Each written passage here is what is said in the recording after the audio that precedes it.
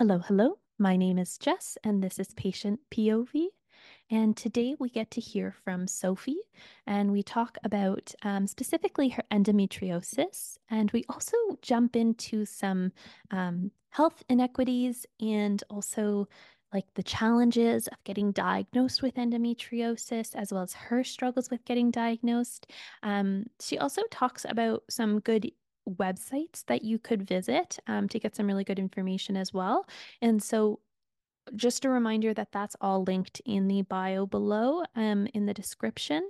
And so, if you want to refer to any of that, or you want to kind of see some highlights of the podcast and like some good things that were said, I try to pull out a few things that you can take with you as some applicable usable notes from it, the podcast episode.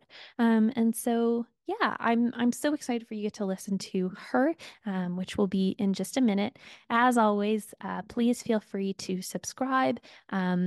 There's typically a question like, "What did you think of this episode?" Or I think last week's had a question of, is this something you've experienced as well? Or, oh no, I think last week's question was about how to support our friends with chronic illnesses or disabilities. And so it gave you an opportunity to be able to give your feedback.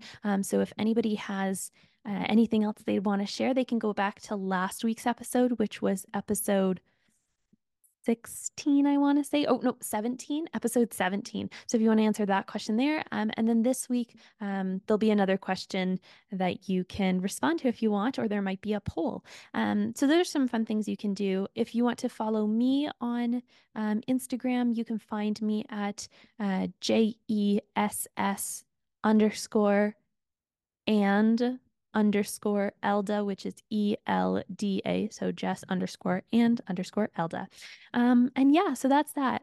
Now, as I'm trying to have the intro, not just me talking about nothing, or just an overview, I wanted to also include a little bit about either me or a question or a story or something like that. And I want you guys to have the opportunity to be able to join in on this part of the intro. And so you can find a link at my bio of my Instagram account, and you can also fill out the form, and your thoughts, questions, stories might get included in this intro part of it. But for today, what I wanted to do was I actually found something on my pictures, and I wanted to share it with you guys. And so I was, don't know why I did this, but I ended up going through Snapchat memories, and I found a picture from 2018, I think it was, and 2018, 2019, something like that. And it was a picture of a piece of paper that I had wrote. And at that point, I wasn't diagnosed with anything. And it had simply said something along the lines of, um, get up early in the morning, get up on time, because you are going to make mom late and she's going to be sad. And not that she was actually mad, but a kid not getting out of the house on time can sometimes be annoying when you don't know why they're doing it. You're just thinking it's teenage things. And I said um something along the lines of, stop being lazy and just get up out of bed. And so I reflect on that now, and I feel sad for my younger self because I called myself lazy, and I said, I don't know why I can't just get out of bed. Like, I don't know why I'm just blah blah blah, fill in the blank. I'm just lazy. I'm just um not wanting to. I'm just whatever it may be. And I just was reflecting on that, and I showed it to my family, and they kind of laughed and were like, haha, yeah, like you sometimes do take a while to get out the door. But then I was really reflecting on it, and I was like, that's kind of sad that like I felt like I was just, insert description there, like lazy as I had written it on this note, when in fact I just was undiagnosed. And I was telling myself all these things because I wasn't acknowledging the feelings that I was feeling.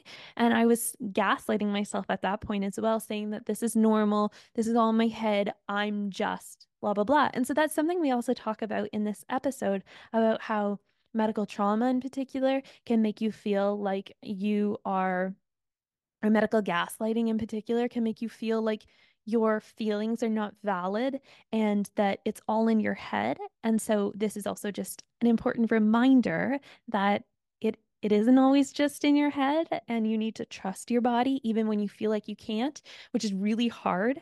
But this is just some words of encouragement if you are listening and you are feeling like you can't trust your body, that you need to try to do an internal assessment of your body and decide what is going on and go based on that because you can only work with the information you're given. And if your information you're given is from your body saying this hurts, you have to trust your body. I think trust is a very large thing that needs to be learned about how, or I guess it would have to be relearned, I think, and specifically about your body and trusting yourself and believing in yourself. And I think that's an interesting psychological point of chronic illness that definitely needs to, I think somebody should do a research project on that or something like that. But yeah, that's the story I wanted to share with you guys today. Like I said, please feel free to subscribe, but I'm really excited for you to get to listen to Sophie. Thank you guys so much, and I hope you have a great week ahead.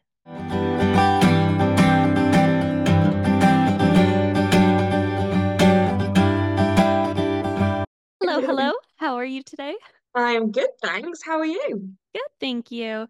Do you want to just Good. jump right on in and give us an introduction on who you are and kind of your health journey background, what's going on with you? Yeah, sure. So I'm Sophie. I have endometriosis amongst a whole bunch of other things that have sort of piled up over the years. I was diagnosed with endo back in 2020, towards the start of 2020. And pretty soon after that diagnosis, I started up an Instagram account and I started sharing my journey, sharing my feelings, all that sort of thing, because I felt really let down by the healthcare system and my experiences, and I felt super alone. And it was initially just a way for me to process what I had been through and what I was experiencing. Amazing. Yeah. And we'll get into that in just a second. But Mm. as I try to ask all the guests who come on, is there any Mhm. TV shows, movies, or books that you're currently watching or reading that has nothing to do with, it doesn't have to do with chronic health, but what are you into right now?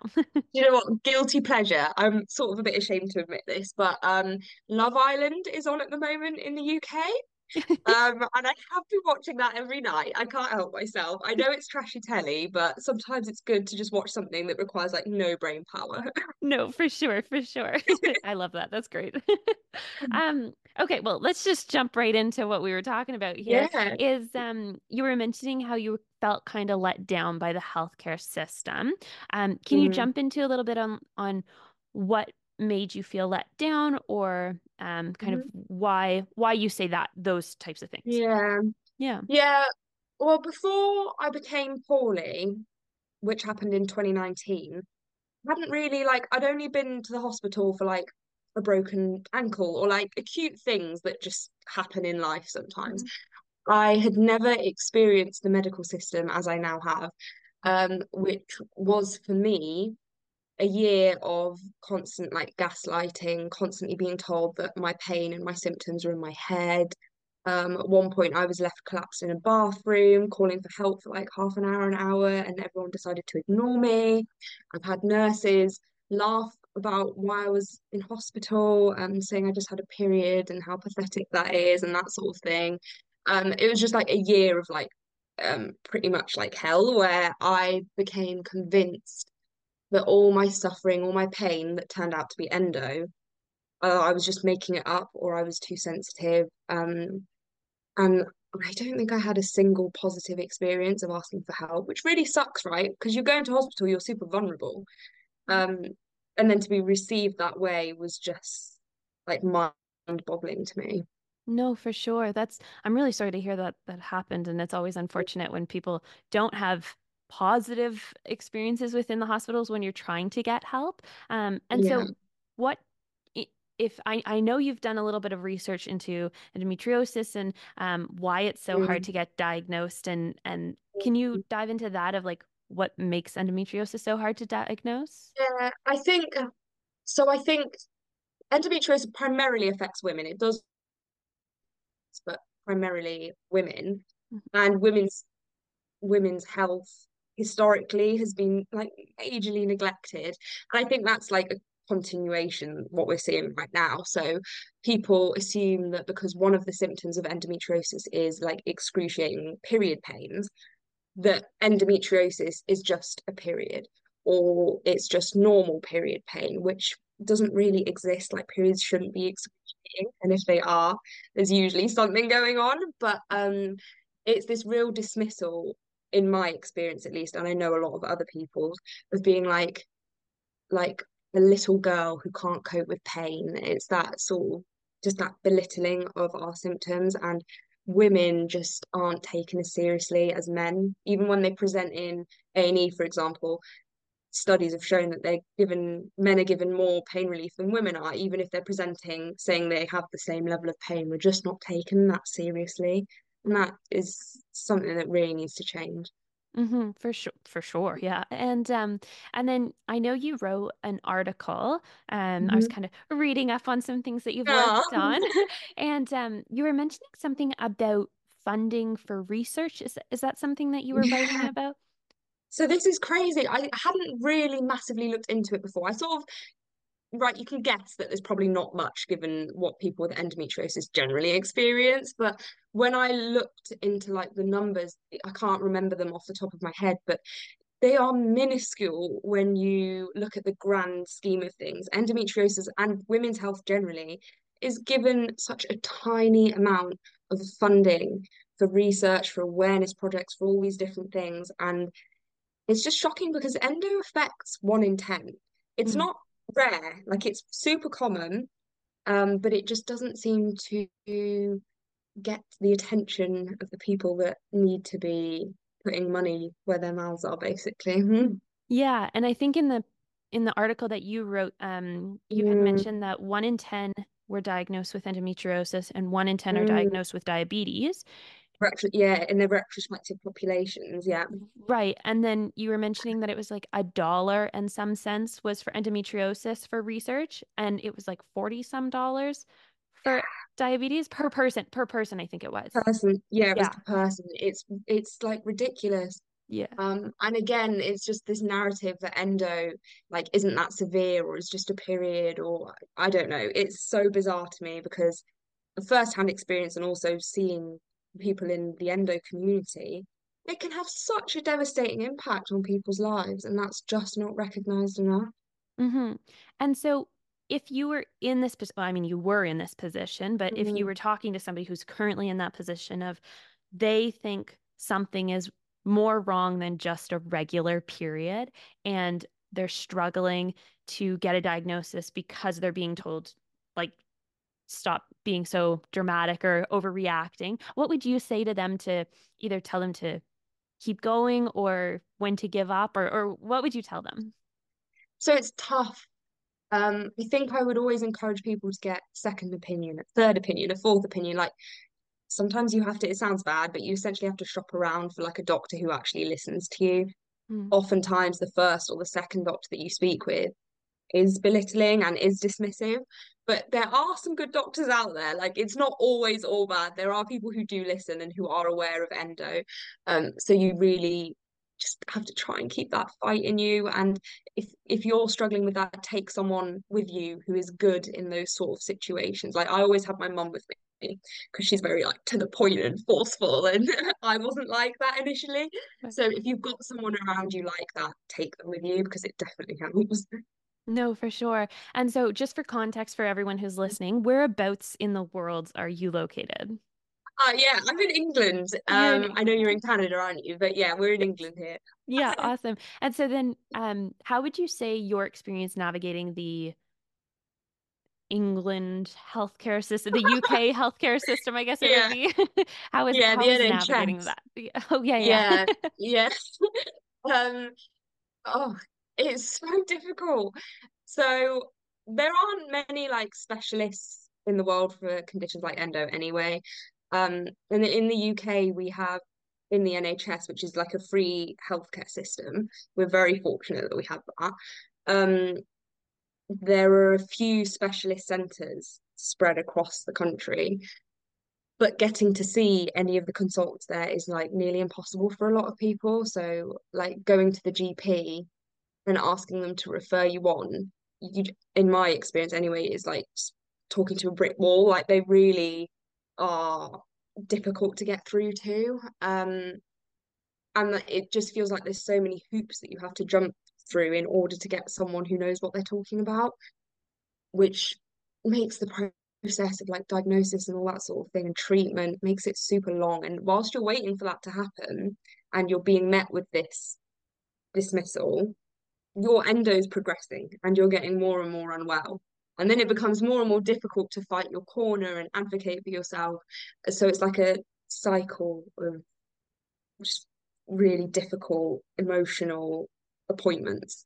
No, for sure. And so just Mhm. to confirm, I Mm, know in the States you yeah, can request a particular doctor and you don't really need I've heard some situations where like you don't really need to be referred for an appointment. really, Yeah, and then in Canada, I think it sounds similar to what you're saying is like you need to be yeah, referred from your GP to the yeah, specialist. Is that the same what you're mentioning there? yeah. That's it. Unless you've got private healthcare, then that's a bit different. But for most people who don't have loads of money, Right. that's the process that you'd go through. Yeah. Yeah. Okay. Okay. Very interesting. And so then in your personal day-to-day life, what would be some Mm, of the challenges that you face and how do you cope with them? mm. It depends, I guess, because I don't have the same level of pain every single day, but take me like on a bad day, say. So there's so much that I can't do, like really basic things. I can't get dressed a lot of the time. I can't make myself food, which is where my partner comes in very handy. He'll bring me all the snacks, which is great, but it's just simple things. When you're in such an extreme level of pain, you're bedbound, and it's really difficult emotionally as well, like not always being able to socialize as much. I find that quite difficult.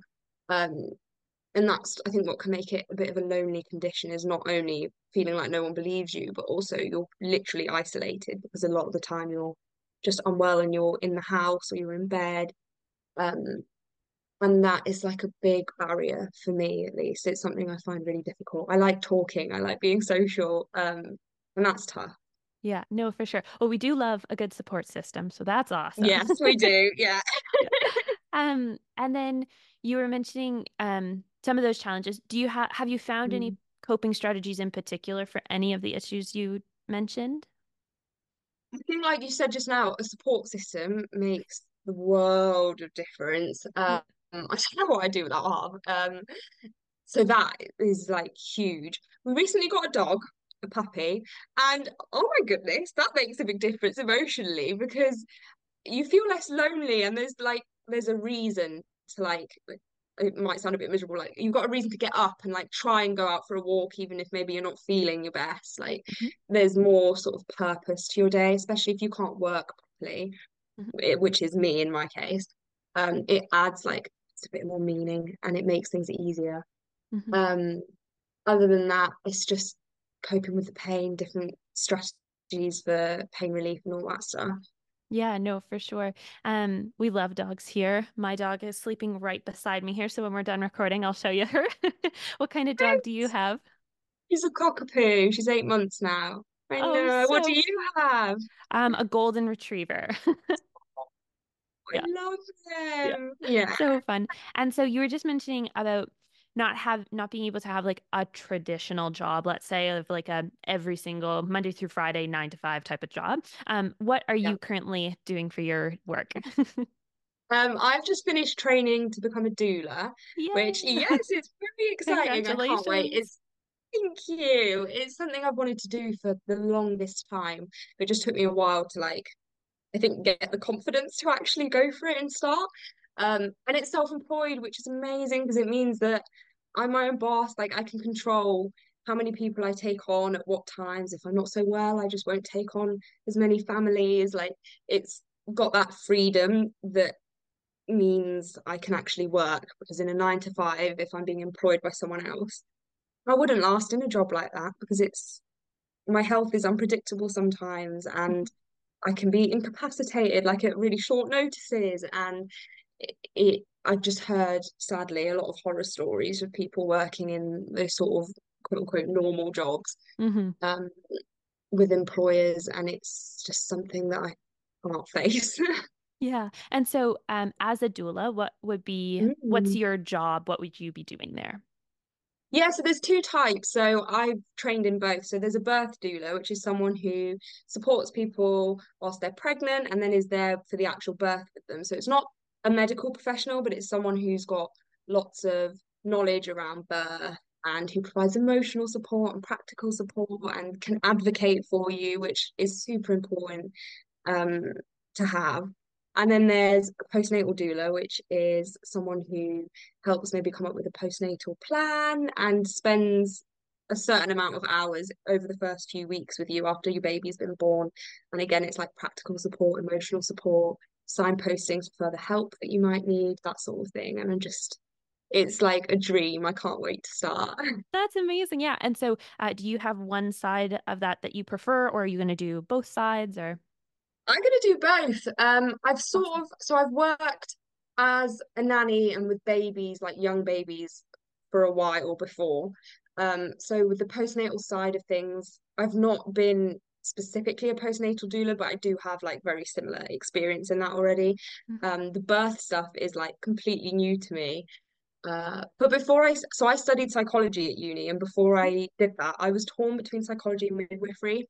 So I've always like been interested in this, and this feels like a perfect like marriage of those two things. No, for sure. And so, how has your personal health journey impacted um, how you not treat your patients, because of course you're going to treat them also well. But how has that impacted how you are going to work or how you approach Yeah, situations, should I say? yeah. I think there's a couple of ways. I think since I became unwell, I've definitely become more of an empathetic person. Mhm. I mean, I've always been like that, but it's like massively increased now. And I think I'm more in tune with other people's feelings than I used to be, which comes in really handy in a job like that because so much of it is emotional support and just showing up and listening. Um, but on the other side of that as well, I have experience of the healthcare system and how that sometimes treats us.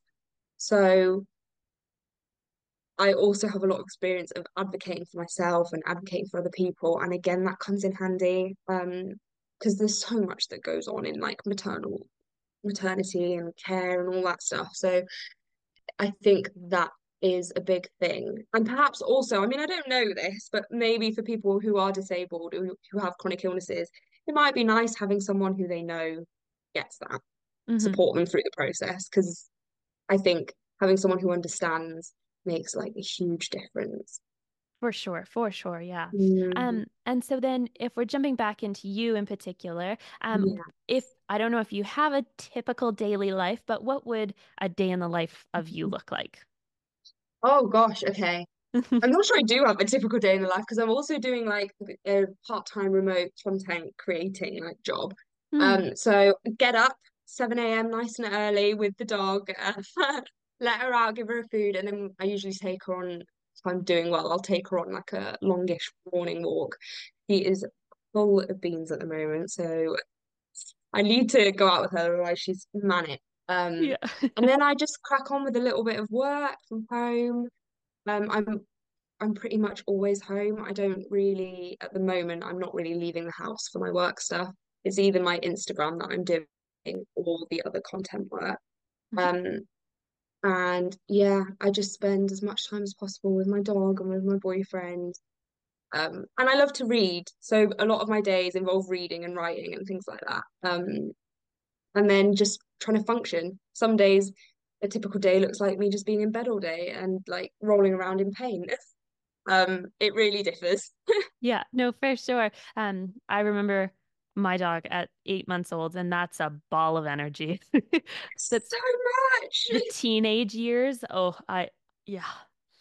out of nowhere. Like she used to listen quite a lot, and suddenly she's like, "Nope, I don't want to hear you," and she's like, does her own thing, just completely ignores me.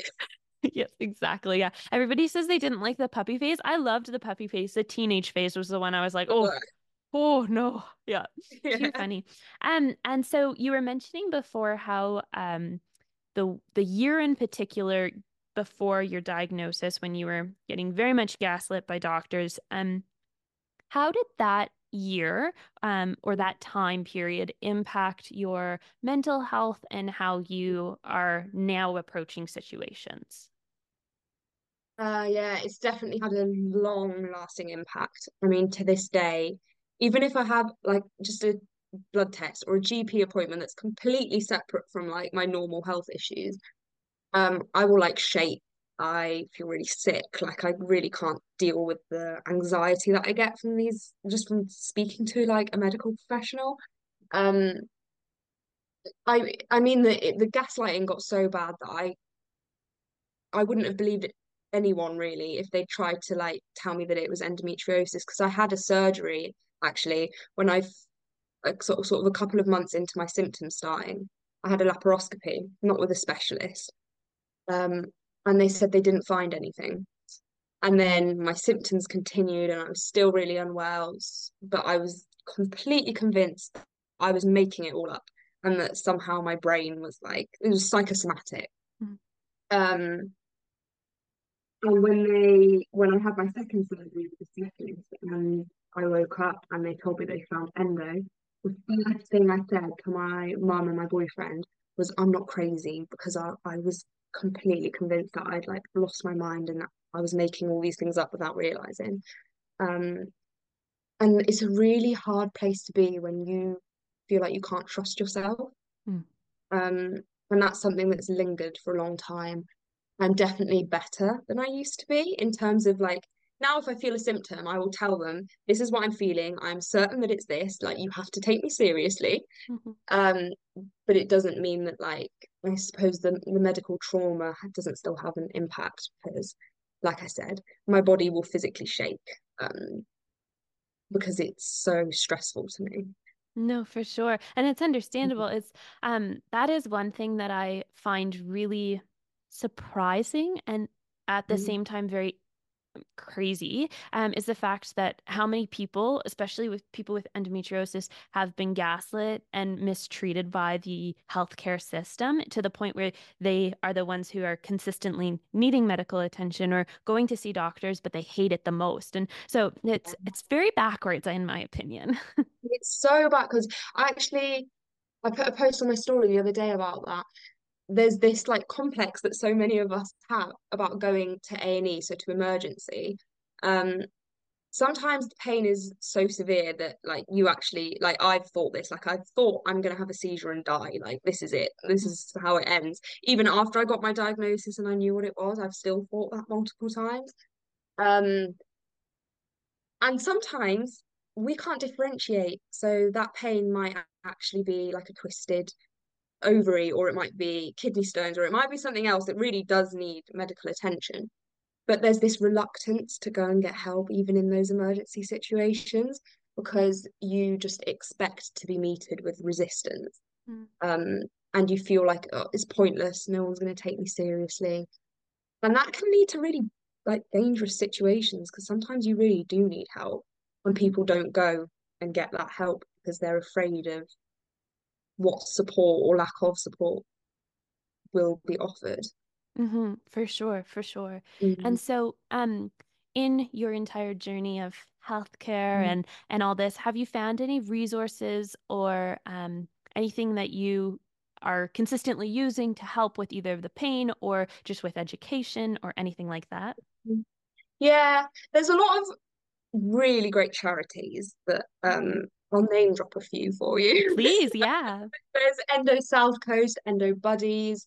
I think there's one, the Menstrual Health Project, which does more than just endometriosis, but they have like really good resources, especially for people who maybe don't have a diagnosis yet and are needing a bit of help, like navigating that journey through the medical system. Um, and I think just the online community generally. I mean, there's always good and bad to everything, especially in the online world, but generally speaking, it's been like a blanket. Like it's so supportive. It's really nice to connect with people who understand. Um, and that is a massive help.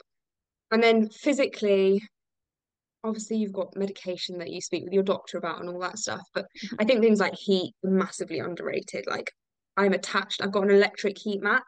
That is like my best friend. I love it so much. That's constantly on me, basically. TENS machines, like there are other options other than just the medication that you can get that you can use alongside that do make a big difference. You just got to research it. Yeah, no, for sure. I'm hearing a lot about heat as well. And so that's a great recommendation for people to try for sure. And then, So good. Yeah. yeah. And so, I know you're mentioning that you're doing a lot of online stuff. You started that when you started your health journey, shall we say. What made you want to become a health advocate or have that online presence? Yeah. Initially, I think it was like a selfish thing in that I was just lost and lonely. And so I felt so like outraged at my experiences and I needed an outlet for that. And I figured if my experience has been this terrible, there's probably people who have had similar experiences. So let me just share it and see if anyone like says, "Oh yeah, I've had this too," or "This is my experience." And then that like snowballed into something bigger than I initially anticipated it would be. Um, and now I just have like a fire in my belly. Like I want everyone to know about it and know about the treatment that so many people receive and the lack of funding and all that stuff. And I just want to raise awareness because I'm just one person. Like I can't change everything, but if I can make someone talk to their friends about it or their family about it, and then someone else knows, and then they speak to someone else, that makes a difference. Like that makes a huge difference. For sure, for sure. And so, as my last question for you today, Yes. do you have any words of encouragement or advice for anyone who's either starting their health journey or right in the thick of it, for them? Hmm. Um, I think I would tell them to reach out for support, and if they don't have people physically like in their area around them, to not be afraid of connecting with the online support that's available through charities, but also just through content creators that are sharing their health journeys. There's a lot of comfort that can be found in even just messaging people who understand and who share your experiences and who hold space for you to share your feelings. Um, and I would just tell them that they're not alone in that because it can be really lonely, but you're not alone. Thank you for that. That's amazing. Yeah. And where can everyone find you? Yeah, what am I? I'm just trying to think what was that. It's at SophieLucy.Sager on Instagram. Yeah. Perfect. Amazing. Yeah. And so on the show description notes, I will also tag you in there as well so people can Cool. find you nice and easily. Yeah, Wonderful. great. Well, thank you Thank so you. much for joining us. I do appreciate you taking the time. Of course. Thank you for having me. I love talking about it.